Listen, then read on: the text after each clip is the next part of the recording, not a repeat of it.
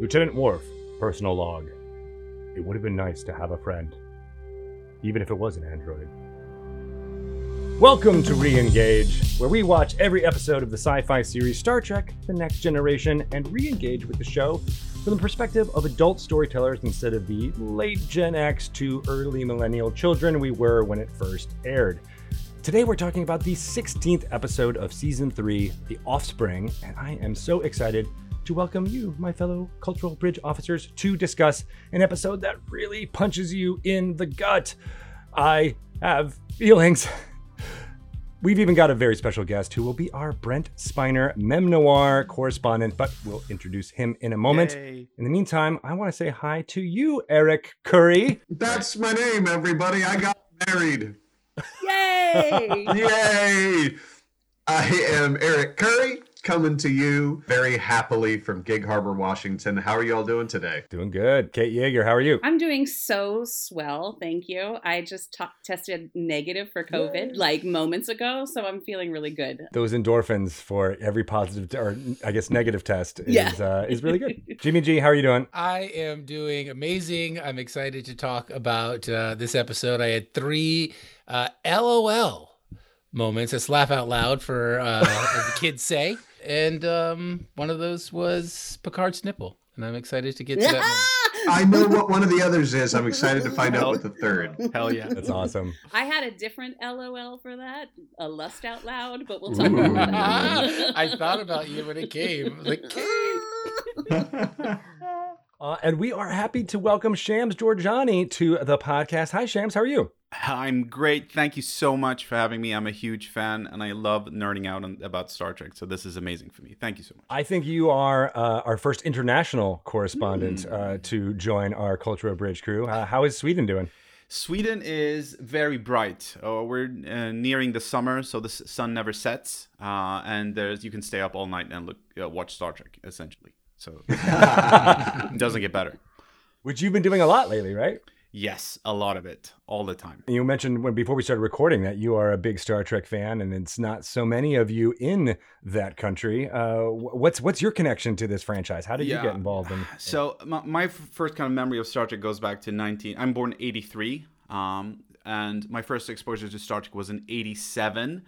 My dad's a huge Star Trek nerd, and he brought home a black and white Xerox copy of an image of the Enterprise, the original Enterprise, and I had no idea what I was looking at, and that's my first memory of Star Trek when I was 4. And that's cool. And then it's basically downhill from there. And again, Sweden doesn't have a lot of Star Trek nerds. I managed to find a kind of club called the Stockholm Trekkers, which consisted of me and a bunch of dudes. They had bootleg Star Trek VHS tapes, and we kind of rented a cinema, and then we watched like full seasons back to back over like long weekends. So that's my experience with Star Trek. But I watched like at least 30 minutes of Star Trek every day, more or less. Like it's my therapy. It's what got me through the pandemic and the last dark political years. So it's a better future for tomorrow. And I'm surprised we're not seeing more utopian kind of shows to show us how things could be better, and that's Star Trek to me, and I think this episode really captures that in a beautiful way. And I agree. I mean, especially democratic, socialist versions of utopias, like that is exactly what we should be talking about, what we should be putting forth there. Gives hope, gives, a blueprint in a lot of ways. And we keep leaning towards, fascist kind of narratives in our entertainment. And we wonder why it's so easy to get people to move forward towards that kind of future. I kind of agree in a lot of ways there, Shan. Yeah. And we're moving towards the Irish unification of 2024. I'm very excited about that. So maybe Star Trek is inspiring some political change around the world. 32 counties, one island. I'm referencing a fact that the Unification Party, I guess, I don't know what you would call it, Eric. What is that party? Sinn Féin. Got some votes, and it might be in charge of Northern Ireland's assembly there. So we'll see how that goes. We'll be reporting on it in real time here for you Star Trek fans. But we are, of course, talking about The Offspring. It is the 16th episode of the 3rd season. It is Stardate 43657. But in our world, that was March 12th, 1990. A little bit of a break since the last episode of yesterday's Enterprise, but in the world, some updates from previous things that we've talked about. So on February 27th of 1990, Exxon Corp and Exxon Shipping were finally indicted on 5 criminal counts for the Valdez spill in Alaska. That was the kind of conclusion, well, not, at least legal conclusion to all of that. And they were found culpable, as they should have been, for dumping so much oil into the waters off of Alaska. On March 12th, the day this aired, the LA Raiders announced they're returning to Oakland, which I just find that so franchise amazing. Has bounced around so many cities. Huge day for me. Huge day for for all of Sweden. Honestly, all of Sweden. As a Kansas City fan, their inability to find a home was always really kind of delightful to me. Yeah, and now they're in Las Vegas, right? Yeah. Yeah, they're going to stick there. That's just kind of perfect. It does make a bit of sense. Well done, jerks. And this is the local golf team, right? What am I? Yes. Yes. Yeah. This might be a little bit of more interest to you, Shams. On March 1st, Steve Jackson Games, which was a tabletop gaming company that created GURPS and a bunch of other things that were not Dungeons and Dragons, basically, was raided by the United States Secret Service.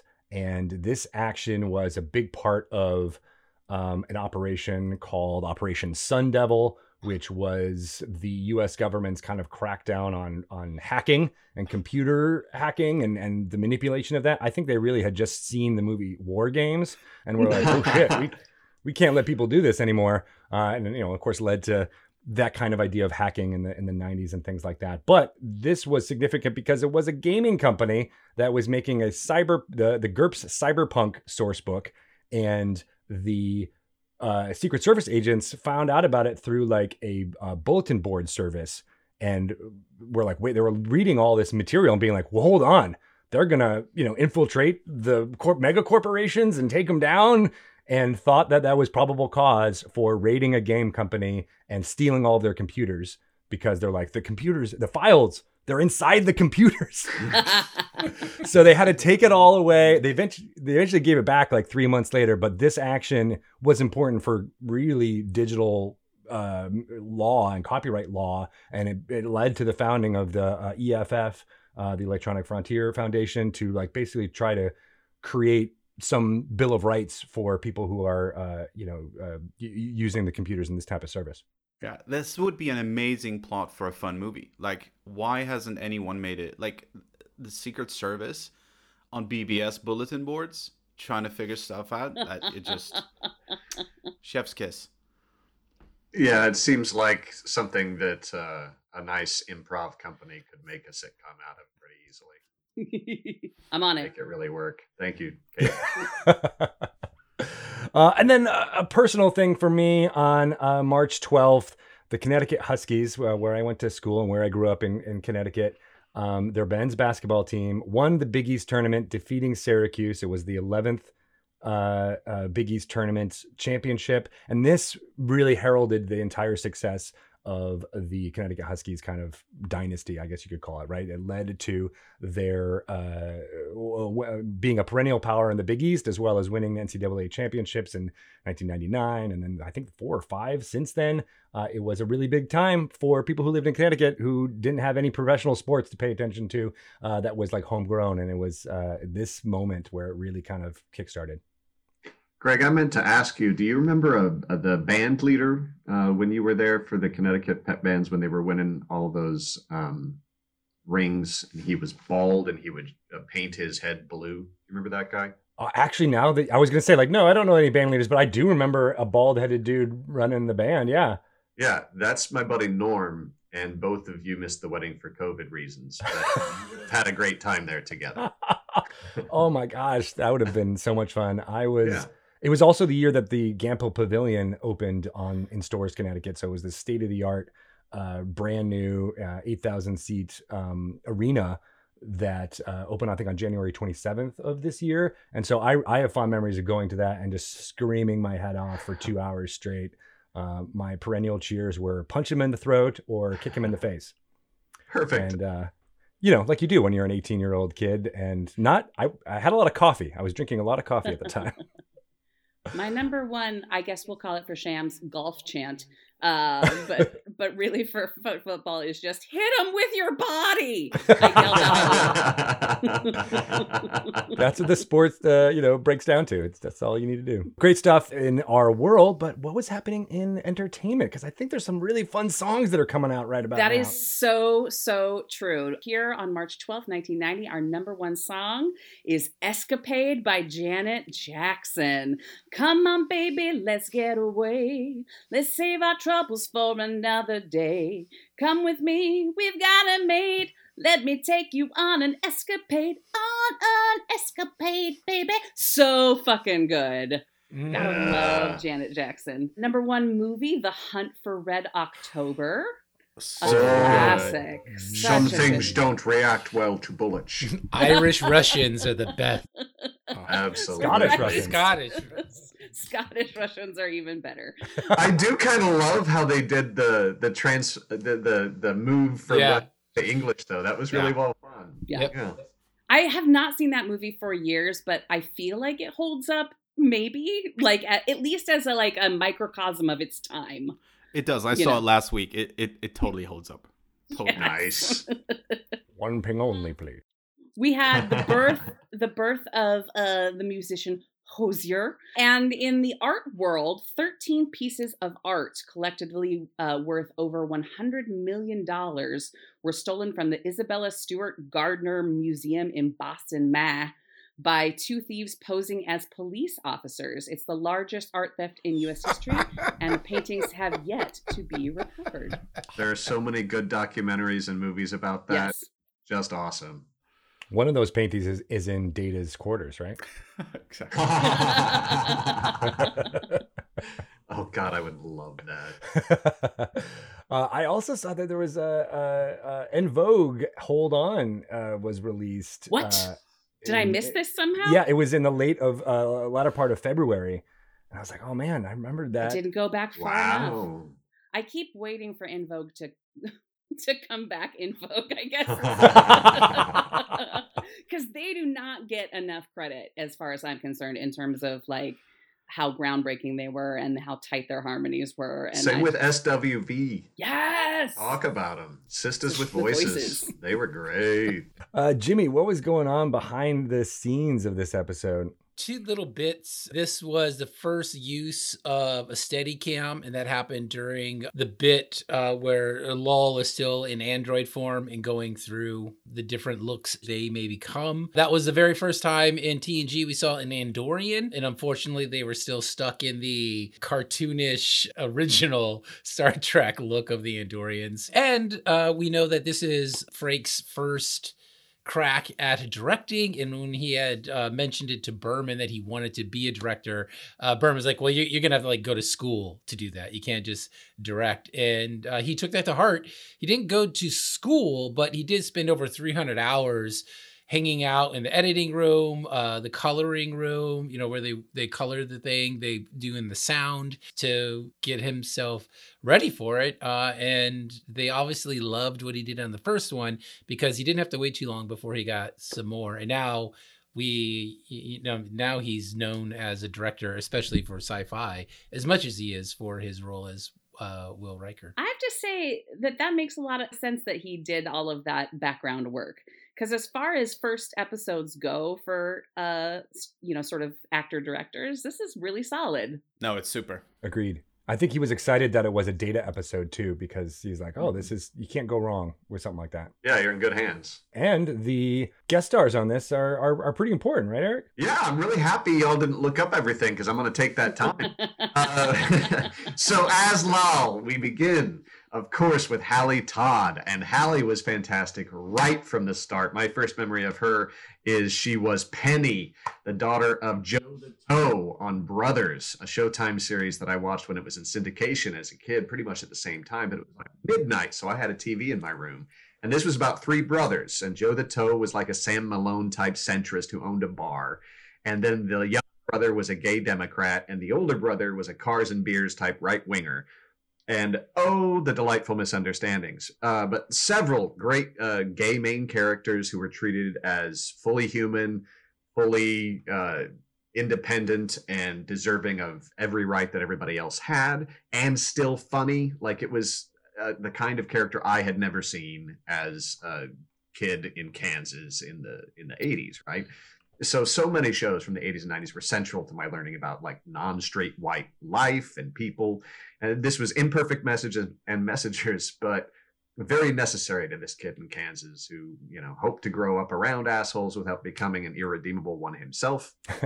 Great show, and she was great on it. Tons of guest stars in smaller films in her career, but she's really carved out a space for herself in kids' TV as Joe McGuire, Lizzie's mom.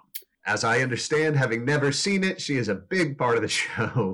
Lal, though, was her one guest star between 5 years on Brothers and then a year as a lead on Going Places, which I really want to track down because it starred Alan Ruck, Helen Locklear, and then Hallie was the third lead with Holland Taylor bringing up the end. I think that cast deserves a look, so I'm going to track it down. And then she had a supporting role in Murder, She Wrote at the same time. Even before Brothers, she had an uncredited role in Fast Times at Ridgemont High. They're about to do the Lizzie McGuire reboot, and so she is set to have another career resurgence. We go to Nicholas Coster as Admiral Haftel. Asshole. A ton of stuff, but most interesting to me, he was married to Candice Hilligoss, the great lead of Carnival of Souls. If you remember that fantastic old cult classic filmed in Lawrence, Kansas. Her autobiography is called The Odyssey and the Idiocy, Marriage to an Actor, a Memoir. Wow. So he is savaged throughout it, and I have just added it to my Kindle, and I'll be reading it ASAP and give y'all a update on next episode. Apparently and obviously it doesn't pull punches about Coster. His own career, to my mind, never reached her heights between the Carnival of Souls and the fantastic Curse of the Living Corpse with a very young Roy Scheider just a couple of years later. But he went and he studied with Lee Strasberg. He was recently on American Crime Story and a regular on The Bay. He has guest stars in things like The Young Pope, tons of indie movies I've never heard of, tons of TV shows like Dr. Quinn, Time Cop, Third Rock, but mostly 600 episodes of the soap opera Santa Barbara. The thing I like him best in is the opening several scenes of All the President's Men, when he's the person sitting in the courtroom who is first approached by Bob Woodward, and he kind of laughs off all attempts and then gets up and moves. And those opening scenes make the movie really, really launch, in my opinion. And he's terrific in it. He was Blair's dad on Facts of Life. Big, long resume. All right. Whoopi Goldberg as Guinan. God damn, I just love seeing her name up there in the guest stars. We've talked about her at length, and we will continue to do so during this episode. She is a joy and such an addition to every episode that they put Guinan in. Finally, we get with Judy Ann Elder, who was Lieutenant Ballard, the highest ranking officer we've seen teaching students in Starfleet. Fantastic career day on Re-Engage. We lead to Judy Ann's career. You'll remember her as Harriet Winslow, the second and final Harriet on Family Matters. She only had 6 or 7 episodes left to film, so they figured they didn't need to kill off or explain away the character. They just recast it for a few episodes and never mentioned why. She was a regular voice on Captain Planet and the Planeteers, among other wonderful voiceover things. Grey's Anatomy, NCIS, That's So Raven, ER, Wanda at Large, Desperate Housewives, Cold Case, Becker, Mad About You, Home Improvement, Steve Harvey Show, Martin, 90210, Murphy Brown, the pilot of Rock, another one of those great shows for a white suburban kid in Kansas wanting to be an actor. Bunch of Broadway stars doing live television sitcom. Jesus. V. Webster, Matt Houston, The White Shadow, Benson Amen, Wonder Woman, Lou Grant, Sanford and Son, my goodness, the movies like Forget Paris, The Pest, Dead Man on Campus, Only Goofy Shit, and recently that wonderful indie Viral. What a pleasure to go into that career. Those are our guest stars today. Let's talk about the episode. That's amazing. I have to say, Shams, if you're confused after listening to Eric's list of movies that you've never seen, we've only seen about a quarter of them ourselves. Yeah. Some registered, but there were a lot of surely that's made up. That sounds Totally. The Curse of the Living Corpse. Sincerely, check it out. That's not real. Shams, do you think it's a good idea to talk about the Brent Spiner book Connection here before we get into it, or do you want to kind of pepper it throughout? What do you think? We could just mention it. Yeah. So Brent Spiner wrote a book, and for those that are people are fans of Brent Spiner, he has a very particular sense of humor. He was kind of described by the rest of the cast as the funniest one, and he's got a very eclectic sense of humor, and it really shines in this book. And he made a YouTube series a few years ago called Fresh Hell, which was exactly the same. But the plot of this book is essentially that it takes place a few months after this episode has aired. This book is semi-based on true events, who knows? But Brent really weaves like fiction and fact together. But the whole plot of the book is that he gets a fan letter from somebody who claims they are Lol. Somebody says they are Lol, and then it turns out to be kind of a stalker situation. And I'm not going to give away the full plot, but then Brent needs to get a hold of an FBI agent who has a beautiful twin sister who ends up being his bodyguard. And Brent ends up sleeping with a lot of beautiful women. It's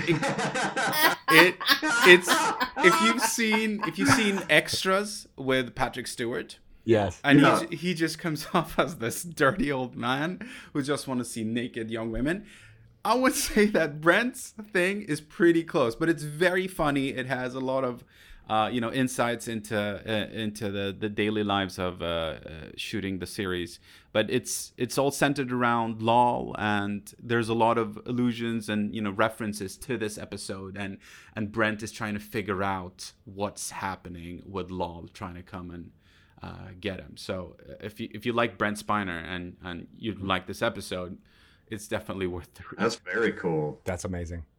Yeah, I keep thinking of the way that Will Wheaton and the other cast members describe Brent Spiner, almost do like impressions of him, and it matches what you're saying about this book. So I'm gonna definitely want to check it out, especially after how wonderful this episode was to get into. The writer for this is actually a spec script that was sent in by Renee Echeverria, a writer who went on. This was his first script. It kind of went through a bunch of changes and shifts through the writing staff. Snodgrass actually said that she didn't want this one to be made because she felt it was very close to Measure of a Man and didn't have quite the expansion of that theme that she had wanted. But Renee Echeverria went on to a very long career in the Star Trek universe. He continued to write for Deep Space Nine. He actually said he preferred writing for Deep Space Nine. He wrote 18 episodes of Next Generation, 23 of Deep Space Nine, and went on to a wonderful career creating shows like Medium, Castle, Terra Nova, Teen Wolf. He also co-produced Carnival Row most recently for Amazon Prime. So he is we were really kind of seeing this beginning. He was a playwright and a theater person, and Carnival Row is a great show. Only one season. I don't know if they ever intend to come back, but first season was really good. Nothing to do with carnivals either. I'm out. Or Rose for some reason. I'm back in. Today we're talking about the 16th episode of Season 3, The Offspring, and his star date 43657. It opens with a walking shot of Wesley, Geordi, and Deanna. Just what's happening? Oh no, did he invite you too? I don't know what's going to go on. Wait, Wesley, you're trying to break into his lab? A little throwaway joke for our hacker friend, Wesley Crusher. It was a joke just for me. We all know it. It's fine. But yeah, then they go into Data's lab, which I don't think we've seen before, have we? Do we know that he has his own This lab? is the first time. They'll reuse it for Best of Both Worlds, but this is the first time we see it, I think. It's interesting that he has this entire, cybernetics lab to be able to check out, and he's created a android based on his own architecture. Has been working on it for the last few weeks. No one really knew he was doing this, and then they introduce Lol, who is a androgynous figure in this scene. What did you guys think of this introduction? I'll go with you, Jimmy, since you haven't said much. Yeah, Jimmy. It was all right. It was great. It was exciting. There's a funny little moment where they're talking about he's being a little cagey. Data won't say anything is happening, and they show up early, and he shuts the door on them. Yeah. That wasn't a laugh out loud moment, but it was a nice moment. Like, oh, okay, a little bit of humor. That's great. Data's not ready. It was very exciting. Like, where's it all going to go? I found it really fun that Data kind of shushed them out. You're like, no, we're not ready. And he screws on the foot, and then he raises the platform up into some secret storage compartment on the deck above. And then they get to come in, and then he does the dramatic, which I felt like the dramatic flair there was unexpected from Data. I like to, when I notice moments like that, kind of do a mix of the performance and the character.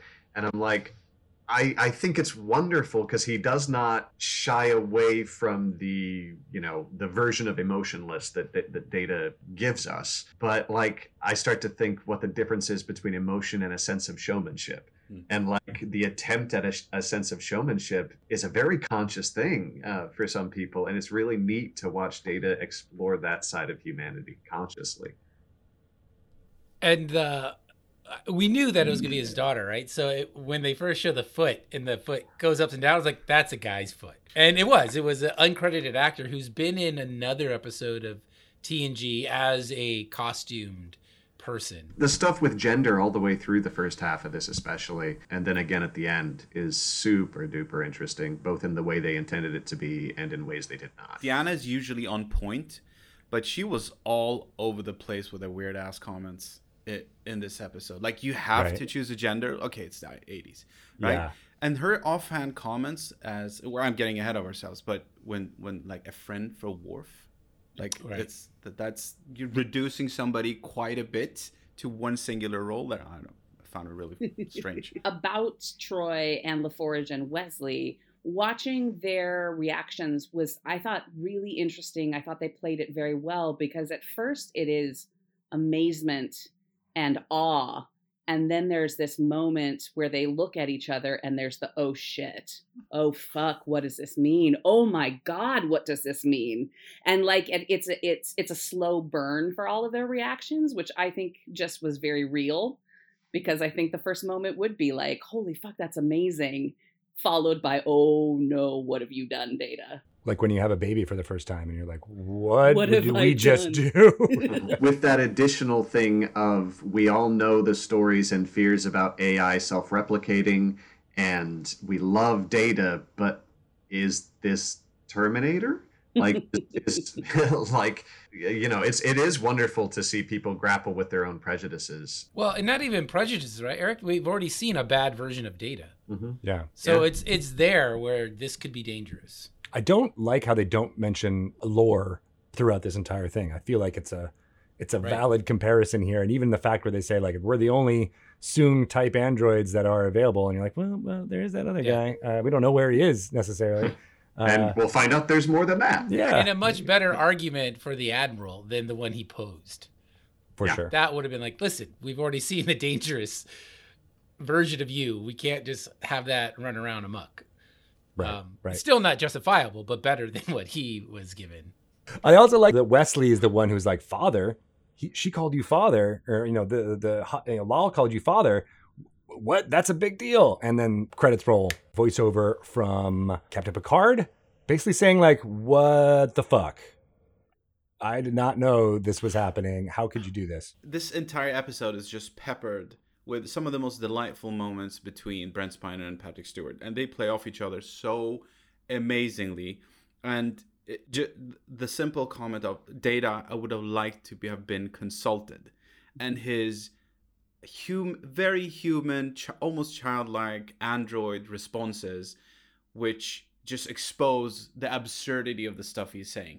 And I think Picard's initial reactions to this are just so wonderful, considering his arc in this episode, where he goes later and really goes to bat for Data and Lal, but he really starts in a half-tell like place, right? And with a double face palm coming up to that soon, but just his utter frustration of not having been consulted before Lal was created. But just that mirrors his view of Lal being equipment, right? Initially. Yeah. Love it. I love Data's response to that immediately is, I don't recall anyone else having to ask permission to procreate, which is like, Yeah. well, that's a great fucking point. Like, if Data is supposed to be a full member of the crew, and that's where we're proceeding, you know, like, okay, mic drop, the end of the episode, right? It's a really good point. Now I want to see all the memos that Riker is putting in asking Picard about his liaisons. And as Picard becomes convinced and goes over to the side of defense for Data and for Lal, like, it's just inspiring to see a character go to bat for his people Yeah. than for the institutions and what might come down from them. Like, that's what you want, not just in entertainment, but like in life. It's and to keep it interesting while also doing that. Like, it's a nice line that they get to write for Patrick Stewart, because he can walk it. Because they break that scene right away and go to Picard's ready room, right? And have that extended scene where it just continues, right? Where Data just flat out asks, should I deactivate her? And he just blurts out. He just can't control himself. And she's a life, Data. And it's just wonderful to see Patrick Stewart kind of, then that's when he does the well-memed double facepalm akimbo. And rightly so, because just Data, every comment he has, like Picard has, he just hits a dead end every time. He collects himself, resets, and then again runs up against this wall of utter logic. And of course, they're there to discover life, and I think he discovers that during that scene. It's really wonderful. Picard gets beaten with it a couple of times. You know, he has that conversation with Troy right after, where he's like, "Why is he talking about it? It's his offspring. Like, that's not what it is." That's an important thing to note. Calling Lal the child, because he comes back to it later. But I just love that throwaway line that Deanna has at the end, where it's like, "How can you call a heuristic learning system that has the strength of 10 men a child? You've never been a parent, have you?" Yeah, that's great.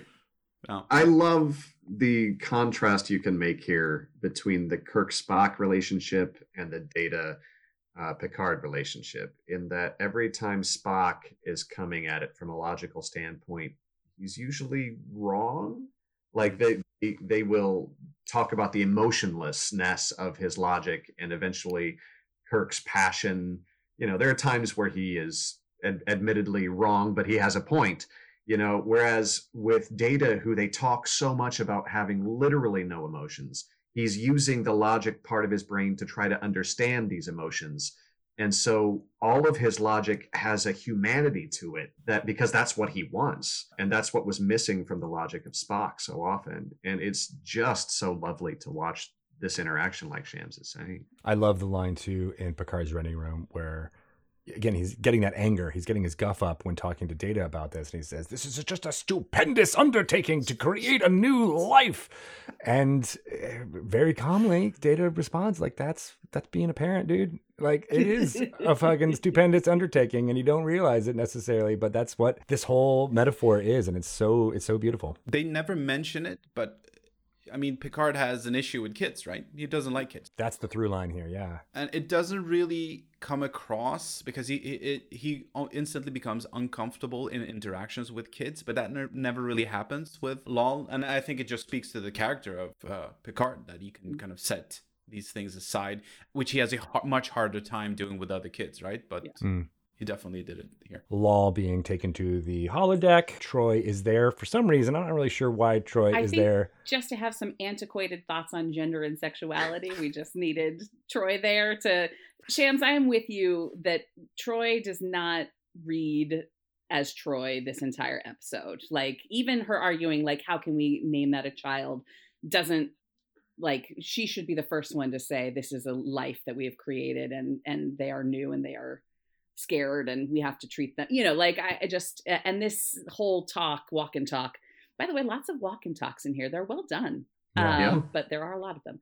What I love, though, what I hate is their antiquated thoughts on gender and sexuality. What I love is that they go to the holodeck And Troy wakes up on the floor because they couldn't make her a chair in the fucking holodeck. They're in the holodeck and she falls asleep on the goddamn floor. I didn't even think of that. Right? I didn't think of it either. I want to stress that the costume designers of Star Trek are really, really talented, but I just want to repeat that Andorian is the worst piece of costuming I've seen on Star Trek across the 900 episodes or something. It's nuts how bad that is. The headpiece in particular, like, looks like it's like about 5 inches too tight. It's like cotton candy. It's a cone head? Yeah. It was like a Who down in Whoville. What's happening? But Yeah. since we're talking about costumes, we do have to acknowledge the utterly brilliant consistency of the hair team that also made the Admiral's sideburns pointed. Oh my gosh, love this a has been a pointed thing for sideburn. you, Jimmy. I did not notice that. Everybody, this is like the silver spacesuit of the 50s where everybody in the future wore a silver jumpsuit. Everyone wears pointed sideburns. Sidebrows. Sidebrows. It is- is. Starburns. It's in the brand Bible. It's super important. But yeah, just to again point out the antiquated thoughts about gender, because I think the line that sticks out to me is when Lal says, "I am neutered, inadequate as a non-binary individual to start," and I think that is just something that I was like, that is not a current way of thinking about how gender is fluid, and that Yeah. Lal didn't necessarily have to choose anything. And they started so well, because in that first scene, Data introduces them as my child. And like they keep it gender non-specific, and then I'm like, oh well, that's just lovely. And then they jump with both feet on your chest and are like, you gotta stick with it forever, and it's your primary sexual function. Like, Right. Yeah. Yeah. That's kind of the joy about being an android, right? You can be whatever you feel like. All the parts are included. And they're fully functional. Right. I'll try it all out. Exactly. So yeah, and then I think Troy's lines where they're going through the 4 finalists are also pretty awful to hear. What I love is in the very next scene, after she picks her human female, Data takes her and teaches her immediately about a chair. And my first thought was you could have taught her about that on a holodeck by making one for Troy. Data was just so fixated on the 1,000 composites that he created that he did not think about the 1,000 variations of seating arrangements he could have also put there. They blew all their So money amazing. on the Steadicam, so they couldn't bring in a chair. No chair budget? No, absolutely not. No, I think all these subsequent scenes here with Data going through the motions of teaching Lal stuff for the first time. And I was just talking to Greg about before we started recording that this episode hits completely different for me after having a daughter myself. Just being able to enjoy and see these things through her eyes is just wonderful. And I'm impressed that Renee managed to kind of capture that. I think was very, very young at the time. He didn't have kids. Yeah. So it really came across in a good way, and it works so well to endear Data further to us and their relationship, and that it completely builds the payoff later in the episode. This is like without these scenes, we would not get the big payoff in the end. It's really precious. Yeah. And I love that the vignettes that they use to show all of that are all 1,400-year-old physical comedy jokes. Yeah. They've been done for thousands of years. The ball hits you and then you raise your arm. The drinking problem down the they did not in any way feel embarrassed about that, and they shouldn't, because they're that old and that continuous, because they are universal. And I was not expecting the drinking problem one, and that's one of my laugh out loud moments on this. The rest of it was just like a trip down wonderful nostalgic comedy lane. It was fantastic. My favorite was when she just yelled, "Smell!" That scene in the quarters it felt very much like a pre-toddler's get it first words, right? And it was very just wonderfully soft. Oh yeah, you did process your touch sensors correctly. Like that is and that back and forth between parent and child was very well done and well acted for 2 adults. I don't want to get into the whole thing of does Data have emotions or not, but there's the scene where she fails to catch the ball, and he looks at her and he does this face. I'm sorry, honey. face, which I don't understand why he's giving her that facial expression in terms of why would you? She doesn't need it. You don't need it. Is it for Wesley's benefit? Is it for our benefit? But it's, Data has emotions. I always go to, it's a micro program that he's written for himself to mimic the timing and movements of some kind of obvious things, and he's made it universal rather than specific to whether the incidents or interaction can be perceived by the other. No, you're right, and it is actually consistent. Data does this throughout Star Trek a couple of times, where he's clearly tries to read the room and then does a human response to it, often off key, and it's very humorous. And this one is one of those too. I laughed at that because it was like, it feels like, oh yeah, an android shouldn't do this, but he does do it here. That like encouraging, you're getting it, kid. Don't worry about it.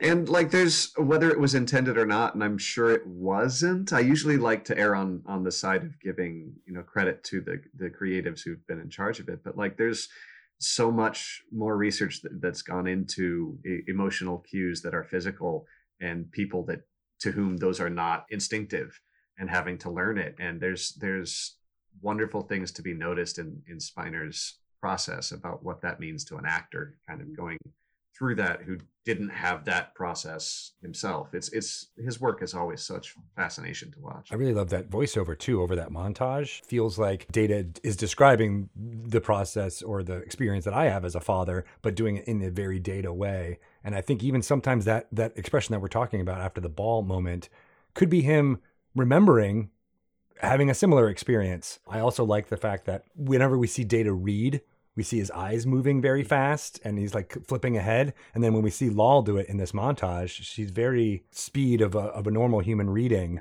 And he's trying to be like, oh, well, I can do this better than you can, but she can't. And trying to figure out how to encourage without being like, you're not as good as I am.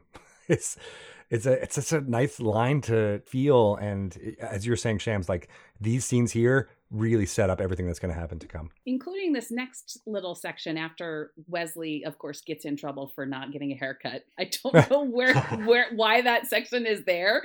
Parents, huh? Right, Jimmy, parents. Did you clock the sideburns? Oh, maybe they weren't pointy enough. Like, you got to get in there and sharpen them up, buddy. Yeah. This is why you don't share your Google Calendar with your parents. And by the 23rd century, you should know that. Well, I love the next, after the sort of montage, they get down to like, now Lal is more in her teenage years, right? Like sort of progressively or maybe, and wants to know, what is my purpose? And I wrote down, dear God, I've been to so much therapy to answer that very question. And what Data says is really beautiful, because it really just sort of comes down to like, yeah, we just got to kind of make the world a better place than we found it. And I was like, yeah, that's a lot cheaper than $150 a pop I've been paying. See, just watch Star Trek for your therapy. Shams has been doing. Yeah. That walk and talk, there's another walk and talk here in that set. Yeah. Is just that like, why we do this? What do we do? What the million questions. Yeah. Yeah. And I just love that so much because we've all been there. The thing that is not great is that, and this is the only time we see him do this, she's about to go on her millions and millions of questions. And he's like, well, I'm going to shut her down and put her in her space like a dog. You don't do that. That's just a frustrated parent writing that scene. Go to bed. It's no different than telling them, go watch a movie. Go watch a show. Just stop talking to me. So then he's going to go to school. This is Wesley's suggestion, was to socialize Lal. And that doesn't go very well. Leading into that, I love Brent Spiner's line reading, you will be going to school tomorrow. Because that's a decision that he made right then because of all the questions and like, okay, I wasn't sure, but now I know. You're absolutely going to school. And then that image of Lal apart from the smaller children, not knowing what to do and like looking at the plants, that is so heartbreaking. I found that like the subsequent scene where Data explains laughing at her versus with her, yes, I think it's just one of the most beautiful scenes that just encapsulates Star Trek's and the sci-fi spirit of this, because at the end of the day, sci-fi is about using technology as a mirror to our own humanity and understanding things. And she asked like, why are kids mean to me? And he just very succinctly explains that people are afraid of stuff that's different from them, which is the cause of so much trouble here on Earth right now, all the time. Mm-hmm. And it's just this beautiful little truth bomb that's dropped. And it could have expanded upon it, but it was one of those sci-fi-est moments of Star Trek. It's on my top 10 list, easy. And I love that. And it's so simple. It's the kids being mean. They don't mean to be. It's human nature, and we have to kind of overcome that. And it's just very beautifully explained. It really is. And also, it makes me think of children who are on the autism spectrum. Yep. And how they experience life and not being able to understand emotion or being laughed at or laughed with and all those social cues. To me, that was a very strong theme throughout this of like, this is, it's, as you said, it's a universal thing, Shams, but it also can be very much about like, how do you process emotion? Why are we trying to be more mean or more, more socialized in being like these people who are not to be emulated? I like that he goes to talk to Beverly because Beverly knows what it is to have an unpopular child. Bless Wesley, like he's been different too, right? Like he's the smart one in the room, and like I'm sure he was always sort of on that outside. And I really love that conversation. Beverly just basically says like, help her realize she's not alone, which is just, one of the only things you can do. And I love her line here being like, at the end of this, being like, I think you actually do have feelings, Data. Yeah. Then, of course, we get the actual antagonist of this episode show up here at the end of this part where, and it's not Picard's chest hair. Is it his nipple? It's his nipple. Nipple. We're like, I see you. I wrote down nipple alert in all caps. And I love that the Admiral shows up here, Admiral Haftel, but in my head I kept calling him Admiral Asshole. Yes, me too. He is basically saying like, I don't know, we're going to have to take that android away. And that's a nice little stinger to be like, this is the conflict of the episode going forward. I have a pet peeve here with Star Trek, and I need to expand upon this because it comes back to this. Star Trek has this theme, or Gene Roddenberry had this theme of hating authority. Starfleet upper senior management are always portrayed as these complete douchebags. And there's this consistent theme of like Kirk leaving the captainship and turning into this boring douchebag. And life is on, behind the helm of a ship. And I find this a little bit frustrating because Star Trek's utopian vision is that it's always a better version of what we have today. But it seems like Roddenberry was so burned by senior command that he didn't include them in his utopian vision. I keep coming back to that quote when they kind of revealed that Patrick Stewart was going to play Picard. And they're like, why do we have a bald guy in the future? And the answer was like, because in the future, nobody's going to care. So I always become very frustrated when they have senior leaders at Starfleet who just don't get it. And I understand that for the episode, they need an antagonist and, there has to be someone. But it's always so frustrating to see another senior commander not portrayed in any kind of positive light. With no subtlety, right? There's no variance. He was just absolute. And even his lines they were given to him was like, I forget what it was specifically. It was like, there's no logical way you could disagree. Like, there's about 1,000 ways I can easily disagree because you don't really have an argument. You have a feeling or you have a desire to take away from something, and that's all you're focusing on. Is it always like that with everyone in the Federation leadership or everyone in Starfleet leadership?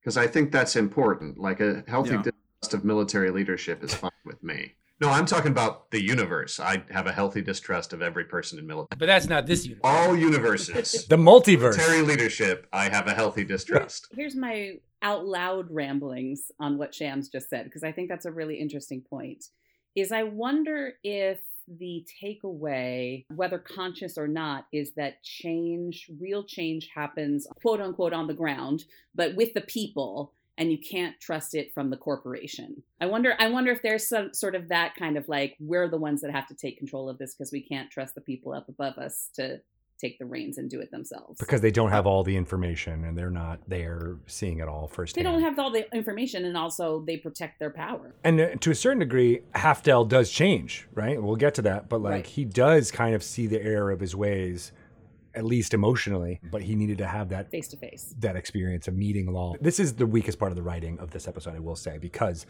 Halfdale's arguments just don't make any sense. It just seems like we needed to have an antagonist. This is the conflict of this. It's very bald-faced. I think this episode would have been so much more interesting what if Halfdale had super compelling argument? Yeah. What if he came in and it just made a whole lot of sense? And then suddenly we're torn between like, well, do we take Data away? And then we get into the whole issue of like, when does Child Protective Services come in and take a child away? And it's a whole other thing, but it just opens us up in so much more interesting way instead of just painting out another Admiral or Commodore as this complete out of touch asshole. I completely agree, but I hate devil's advocate, but I also, at this point in current world events, I'm also all right with some villains being completely unrealistic in what they're saying, or so stupid they don't actually understand the context, or so mean that they pretend they do but don't. So I'm okay with all of that. I used to only want that dramatic thing that y'all are talking about, and I completely agree. It's more interesting, it's more compelling, it's more of those things. I just think that today there's a lot of interest from me in portraying villains as they appear in the real world, as opposed to always having the dramatic success of it. So like, I like it when these guys come in and are absolutely either moronic or a little bit evil, because I watch some of these senators and I watch some people who are speaking all over the world, and I think that's who we do have to kind of be on the lookout for. That's valid. And I will say it allows our heroes to be heroes unequivocally, right? So that's something to be said. And it's 45 minutes. You can only do so much. You can't always have a villain who is completely, four-dimensional for us to understand in that amount of time. So I get that too. They go to 10 forward, and I think this is a brilliant idea for Data to introduce Lal to Guinan, number one, but then number two, to ask Guinan to take her on and interact with humans who are not her father. I think that's a really important step for her development. I love the line, "Father says I would do well to work with someone as old as you." I love that. That was my laugh out loud line. Mostly at Whoopi Goldberg's eyes. The reaction is everything. We learned that Lal means beloved in Hindu, which absolutely goes towards our point. Like, that's a very sentimental name. Intellectually, at least. Oh, Jimmy. Well, because right? Data can't love, but he can name love. He can say love. And she uses a contraction. How exciting. Yeah. Isn't it? I have autocorrect on my phone. Are you telling me Data can't change his frickin' programming so he uses Of course he can. Come on. How hardwired is this code? He's a positronic, self-learning, heuristic brain, but he can't do contractions. It's a silly sci-fi device, but I forgive it only because I love the character and the actor. But it is utterly stupid that he can't use contractions. Yeah, Shams, it's the detail that fucks up all of my hopes and dreams. This makes no sense to me. No, it wouldn't be a Star Trek podcast if we couldn't nitpick at least a little bit. Yeah, absolutely. Well, the thing for me, Data, when he's making Lal, says like, "Oh, I improved her eyes and skin, so she doesn't have to have this pigmentation." Do that for yourself, dude. Like, that's not that hard. Poor Brent Spiner is like, see, you don't have to pretend to be an android and have yellow contacts and 3 hours of makeup every day. Oh, poor guy. Let's go back to the line earlier that Troy gave Lal, like, you have to pick something and you stick with that for the rest of your life. So he has piss-colored eyes and jaundiced skin, and that's what he's got to live with for the rest of his life. The production people are like, we have the set photos, like the press photos. We can't change that. It's on TV Guide. I feel like that experience helped create the deadpan humorist that he is. Had to stay so still for so long. You either become an asshole or you become really funny, or both. Or both. Yeah, we have to go over the comedy bits in 10 Forward. So we've already mentioned one of them. It wasn't my laugh out loud moment with the dribble. Yeah, anytime you can work in any kind of spit take, you have to. It doesn't matter that it's been done a million times. You're obligated as a comedian. It's a rule to work it in if you can. And it was brilliant. My second laugh out loud moment, following the Picard nipple, was when the two crewmates are kissing and Lal yells out, he's biting her. He's biting that female. Is what Biting that she female. says. Absolutely hysterical. Yeah. And then where are they going? Why are they leaving? Yeah. That's something your father is going to have to explain to you. Yeah. Am I too early for the Riker moment? I love Also, that very that good. Jonathan Frakes is like, I'm going to put myself in and I'm going to be an asshole. Schmoozing it. And get one of the great laughs in Star Trek history. And I didn't get a feeling he was hitting on her. It's like she was new. He hadn't seen her. It's the body language. I want to give him the benefit of the doubt. He gives her a look when he comes in. He's like, he definitely perks up. I don't know. There was a look, and I don't think he was necessarily hitting on her once he started talking to her, but it's at that point. And she was kind of coy. I loved it. She was kind of looking She to was the being side. a little... She was trying to. And then- She was flirting for sure. She was flirting. She was Yeah. trying to mimic what they was doing, and then the kiss. He almost does like a triple take. Your daughter? Right. Yeah. I'm out of here. It's way too much, and it's absolutely perfect. Especially considering he's only been gone for like a couple of days, that he like comes back and there's this grown ass woman who is suddenly Data's daughter, and like, what the actual fuck? And it works really well with Data's old timey. What are your intentions with my daughter? It just the delivery, who's saying to who. It just that whole scene works wonderfully. Lal then has to really have a bit of an emotional... We get a little sense that she's operating on a different level than Data with her reaction, having been embarrassed with Riker about what does love mean? How can I'll never be able to experience this. Why am I even trying to? And all of this. And Data does some of the things that he learned from the advice with Dr. Crusher of just being like, I know this is hard, but this is what we do, and it's important. And I love this scene where Lal says, "You are wise, Father, and I've learned to show affection by holding hands." And it's that weird, awkward hand-holding scene, but it's so touching. That scene was actually set a bit weird with me because Data's been a pretty good father up until this point. And this is where he says, like, she asks about purpose of life and blah, blah, blah. And he says, like, the effort yielding its own reward is a bit of a weird statement. And this is a theme that's occurred in Star Trek before. If you remember the original series, the episode This Side of Paradise, Kirk has this complete hang-up on Spock just being happy. And that's not acceptable to him because you have to suffer in life. And if you don't suffer, you're not happy. And this kind of... I found this to be very strange from Data. Like, why is the effort itself the important part? Especially since he said earlier that the important thing is just create happiness around you. It's not tied to effort or anything to that.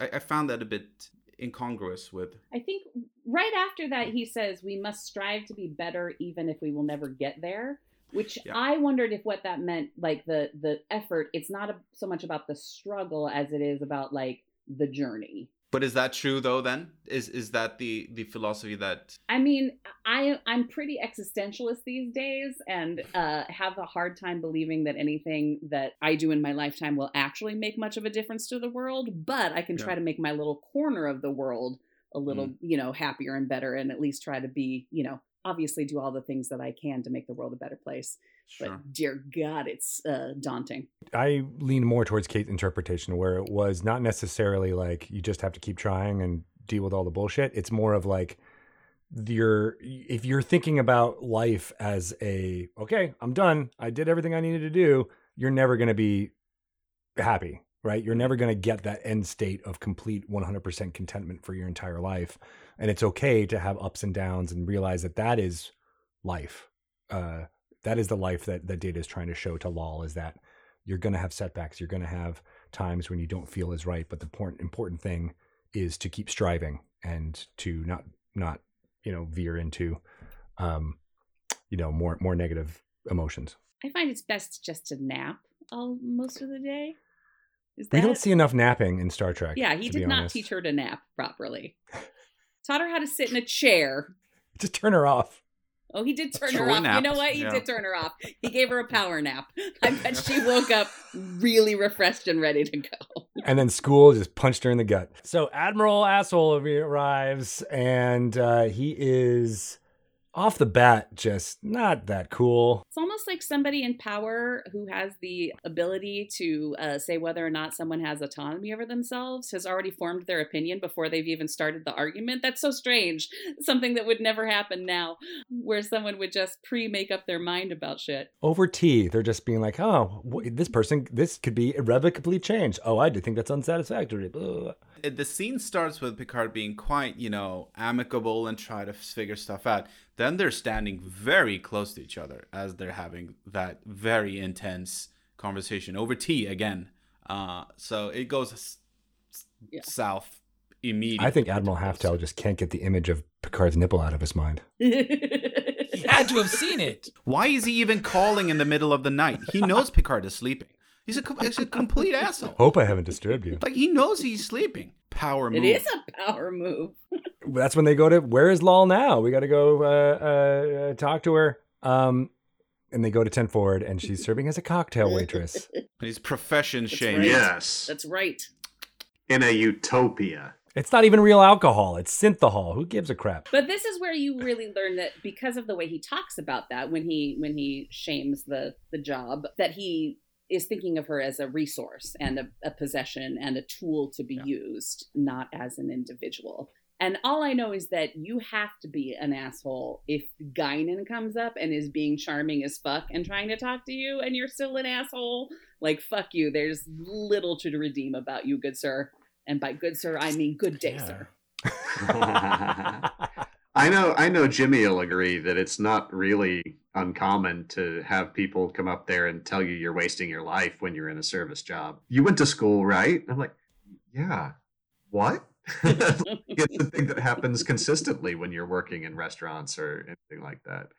It's really fascinating. But you're right. You can't do it to someone who's like Guinan. Like, I mean, it's Guinan. She can't disarm you.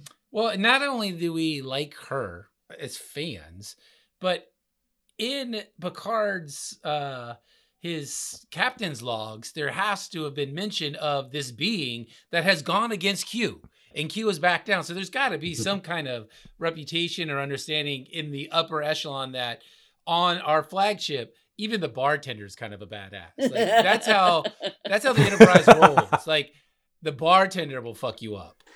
But I can also see their relationship being such that Picard would not mention that. He didn't do it. Yeah, so nobody knows. I think his disrespect is just throughout. And this is the moment where they could have gone writing wise, like the child services, like we need to step in here because, a 3-week-old in a bar, like that's the implied argument here. Right? This is why I want to read the book about Admiral Asshole so much, because they cast him as such an asshole, and the book is apparently about what an asshole he is. Very excited to read it.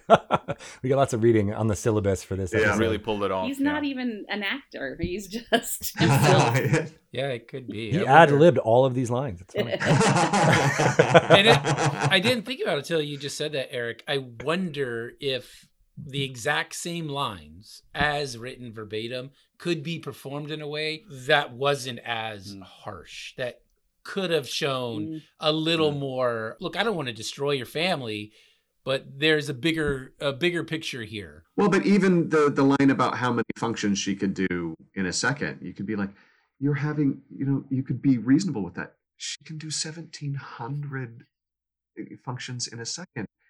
And you have her serving this. Like, you're a dick and profession shaming, but you're not the same kind of dick.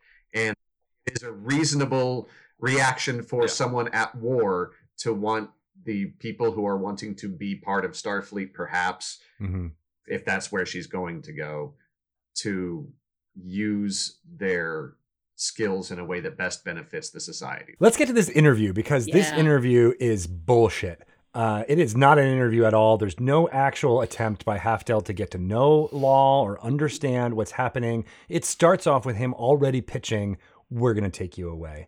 And I will posit, or I will put forth, he kills her in this interview. This is the moment where she starts to malfunction because of the just hate that's seeping out of him here. No, agreed, absolutely. And again, as with the earlier scene with Picard and Data, her just flawless logic of like, fine, I agree. There are better places for me to learn, so let me learn everything there is to know here, and then I'll move on. And when she beats him with his own arguments, he just continues because he has an agenda. It's fucking terrible. He absolutely kills her. The bit here where Picard is still trying to like play both sides is hard to watch, because I'm like, man, you're really trying to just kiss up to this admiral in this point right here. I also think that and I agree with you guys. I hadn't thought of it in these terms, that this is the moment she, has the fatal systems error. I think it's really interesting to contrast that with the obvious one from the original series, where I can't do the logic error android that eventually blew up because they were trying to have it do two functions that opposite each other at the same time. But this one, again, it's about the illogic of bad emotions, the logic of hate. That's what these androids can't figure out. Mm-hmm. It's a super interesting evolution of that sci-fi trope. Even the idea of a person of authority hinting at the fact that we might be taking you away from your parents because they are not adequate. That is just as traumatic. It can be. The idea that the state can do anything. Admiral's doing what he was cautioning that Data could do in this interview. Her reaction to that is very, that's a panic attack. That's an anxiety attack. Yes. Like, I've had those. Like, and when she hits herself and says, I feel, that's that is visceral. If you've ever experienced high anxiety or high panic, like, I had trouble watching that scene for a hot second because it was a little too real. Right. And I remember that scene as a child too, and being like, I feel sometimes, right? Because like when you're little, you like have lots of big emotions and you don't know how to deal with them yet. And there was just something so raw about that reaction, her running into Deanna, and just, is just what makes this episode so powerful to me. I so agree. And I think both Hallie Todd should have a ton of credit, and Jonathan Frakes being a first-time director. I don't know how that came about, the mimicry, but it just exactly conveys that.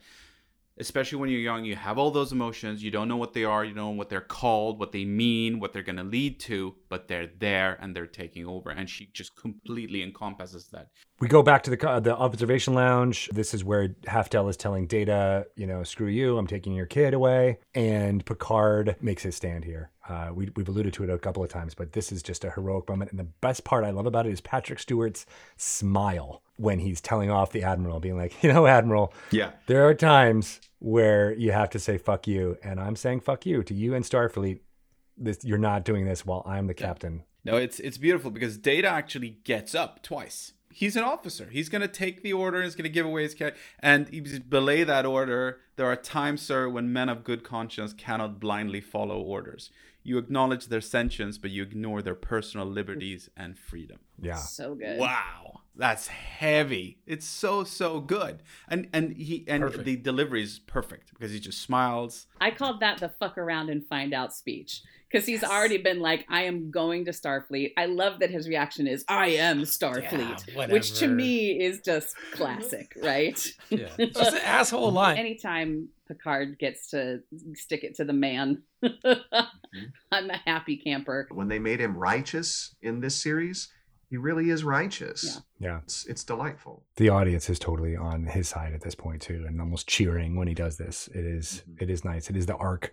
Because this is the moment, calling back to earlier, where he says child, and then he says it again. At Data, he looks at Data and says, yes, this is your child. He like almost nods, acknowledging his dismissal of that earlier in the episode, to being like, no, there's no other definition here, and I'm not going to stand while the state takes away someone's child on my ship. I love it. Picard has always been this ultimate embodiment of the ideals of Star Trek and Starfleet in many ways, in ways that nobody else can live up to.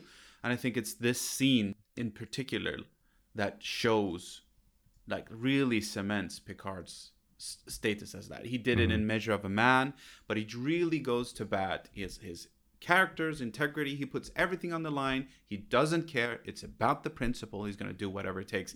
And of course, it never comes to that.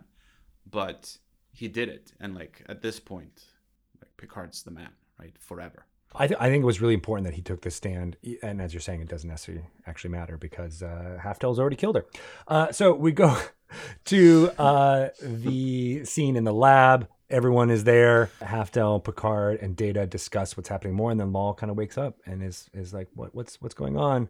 And I actually love that they say that we have to try to fix, this is where the technobabble comes in. We got to fix these things. And then Halftel says, can I assist? And that reminds me of that old doctor trope. You need someone to assist you, and as you're trying to save this life. And it has that hospital moment, right, where Geordi, Troy, and Wesley are there outside the waiting room, like, you know, having their nervousness and their emotions at play, and then Halftel coming out and having to deliver the news in a way that I actually really believe. I think he was actually it wasn't just about the loss of equipment or the loss of an android. He actually saw the connection between these two by the end. His performances and delivery is really good, and he's quite emotional.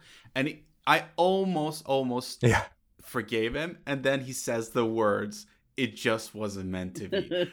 Are you fucking kidding me? You fucking killed her. It wasn't meant to be because you were such an asshole. Come on. Jeez. For the most part, that his performance is really good. It was ridiculously sophomoric that he puts up his hands and looks at it when he recalls how fast Data's hands were working.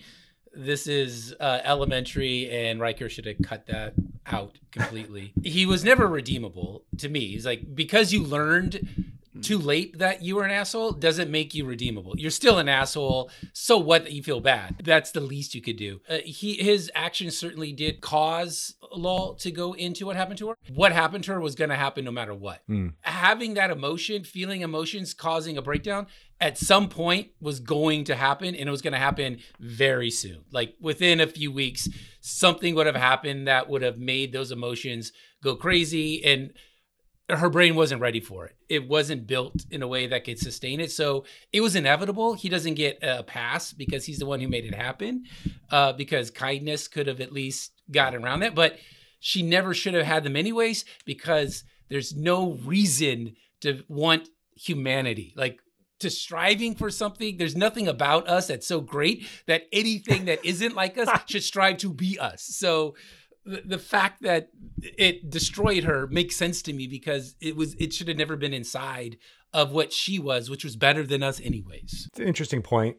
I will disagree that I think it was inevitable, because if you think about the age thing here, right? Like the whole point was that she's getting more data put onto her heuristic learning systems, right? And then eventually she's like, okay, we're done. So it was supposed to model maturity, right? And so I think what this episode could mean is that she received that trauma from Admiral Halftel before she was equipped emotionally to deal with it. Trauma happening when you're 12 is very different from trauma happening when you're 32, for example. Jimmy, would you say that you wish that Halftel had a little more comeuppance there at the end? Oh, not even a little.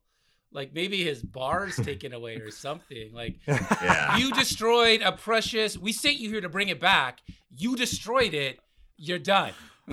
You're done. Out of the Federation. Yeah, it's hard to imagine a worse performance review after this mission ended. Right? Someone's above him. Yeah. The best, most emotional gut punch is Data and Lal alone in the lab. This is just heartbreaking. This is where I break down crying watching this episode for the last 2 days. His I wish I could feel it with you. I love you, Father. I wish I could feel it with you. I will feel it for both of us. Thank you for my life. Come on. Like, I'm getting teary-eyed just thinking of it. It's such a gorgeous, tiny, small scene. And kudos to Frakes, because that could have been overblown and cheesy or but I just think they struck the right chord on that, where it really, it still affects me. I love you, Father. Yeah. And they did go overblown on the camera work, and it worked because of the ability of these actors and the script and the music. It all supports it. But like that shot where they're both in close up, but they're apart from each other and looking at separate directions, like it's right out of the fucking European New Wave in the 60s, and it so completely works. And then I love that robotic kind of death scene of repeating words. It's like touchstones of all of the scenes that we have seen over the last 45 minutes. Human, to have that death, it was really well done. And everybody's super sad on the bridge for Data, and he says, well, I just took her memories and put them inside my brain, so it's all good, yo. Right? No, like you're giving short thrift. Her presence so enriched my life. I could not allow her to pass into oblivion. Thank you, Shams. Thank you. It is beautiful. And it doesn't that capture like how we should be taking care of each other. Like we all live on in memory, even if we can't stay in the planet. Like what we do in life echoes in eternity. It's huge. Right? Are you not And- entertained? And to one more time, really impress upon everybody how good Brent Spiner is in this. When he walks onto that bridge, he does not do anything out of character with his Data. It's a complete lack of emotion. He uses rhythms and he uses various blank stares and abilities to have us feel what Data should feel, and it's truly just magnificent that he has a director, a composer, a camera group, everybody that can help him do nothing in the way that he knows he has to do nothing, and be confident that the camera will still catch it. It's really good. And what you're talking about, Eric, is so evident in that last shot with the camera just on him, and it's just Data, and it just drives home the tragedy of this on several levels, because we are then feeling for him what he can't feel himself, and it's just I'm tearing up just to talk about it. Yeah. Just like Law, we are imposing our emotions onto it. And it is beautiful because you could say he's doing something differently when he's sitting there, but like I don't think he is. I think he is still just being this blank slate that we can impress our own emotional storytelling on. But it's the way he's doing it. Yeah. He's always present even when Data has to be blank. Yeah.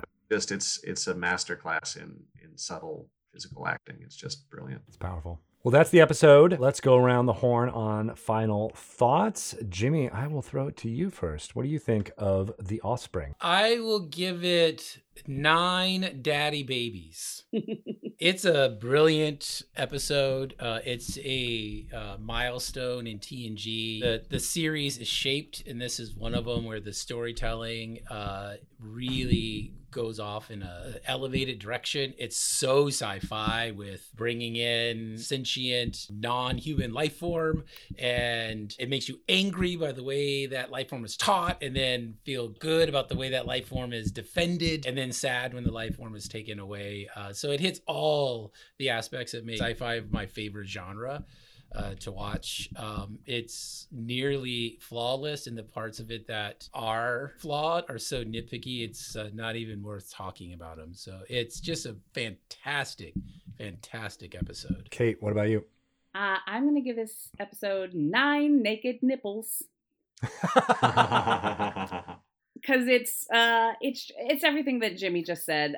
We've talked as a collective how much we enjoy when Star Trek does what it does best, which is be truly good to its sci-fi roots, and also true to its sort of idea of can we be better than ourselves. And this has a little bit or a lot of both of those. Also, for it to be that directorial debut of Frakes makes it monumental, because we know where that's going to go in the future. And not to mention that this episode was so important and seminal that it begat its own sort of offspring with Picard, right? The whole first season is based on this episode. It's just beautifully done. It's shot well. It's acted incredibly well. And for a spec script, come on. Just Right. Everything about this is firing on all cylinders for me. Eric? I am conflicted about this one. I love the performances, 10 out of 10, the direction, 10 out of 10, the writing style, 10 out of 10, the vision, the visuals, and the music.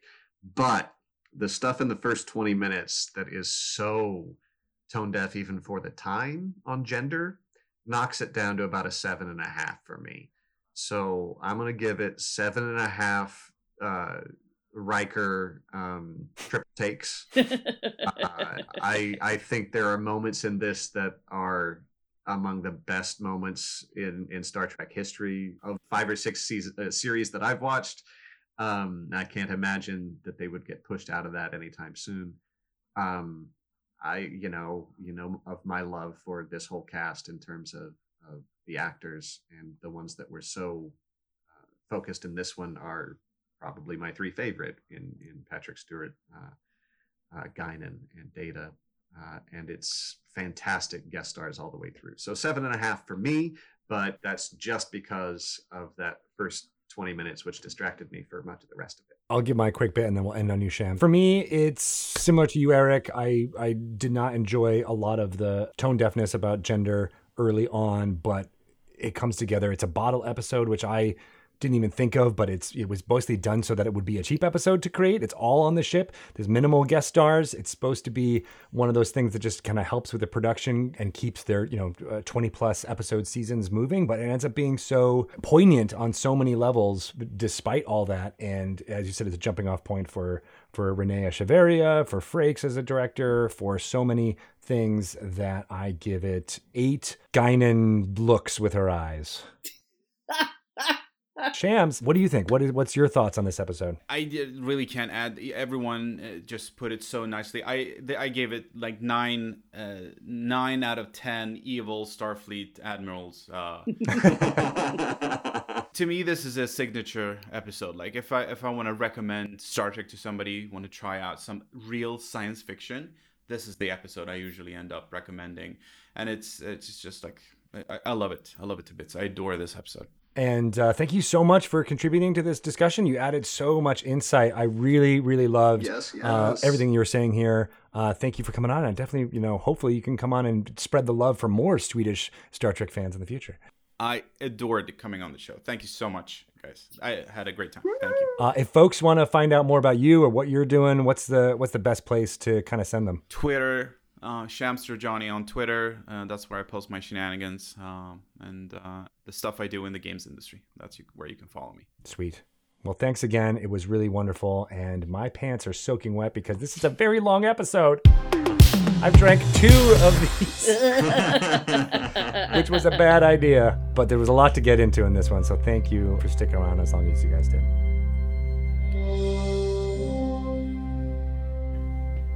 We appreciate you for voyaging with us on this episode of Re-Engage. Next week, we are continuing on our mission with the next episode of the 3rd season of Star Trek: The Next Generation. Follow Re-Engage on Instagram and Twitter at ReEngageTNG to get updates when episodes are published. You can follow our various Cultural Bridge crew on all of the social medias. Kate Yeager is Yeagerlicious. Eric Gratton is at EricFallsDown. Greg Tito is at Greg Tito on Twitter and at Greg_Tito on Instagram. Jimmy G is at the Jimmy G on Instagram. Re-Engage is edited by me, Greg Tito. Logo artwork by Mojo Jojo 97. Theme music is by Ryan Marth.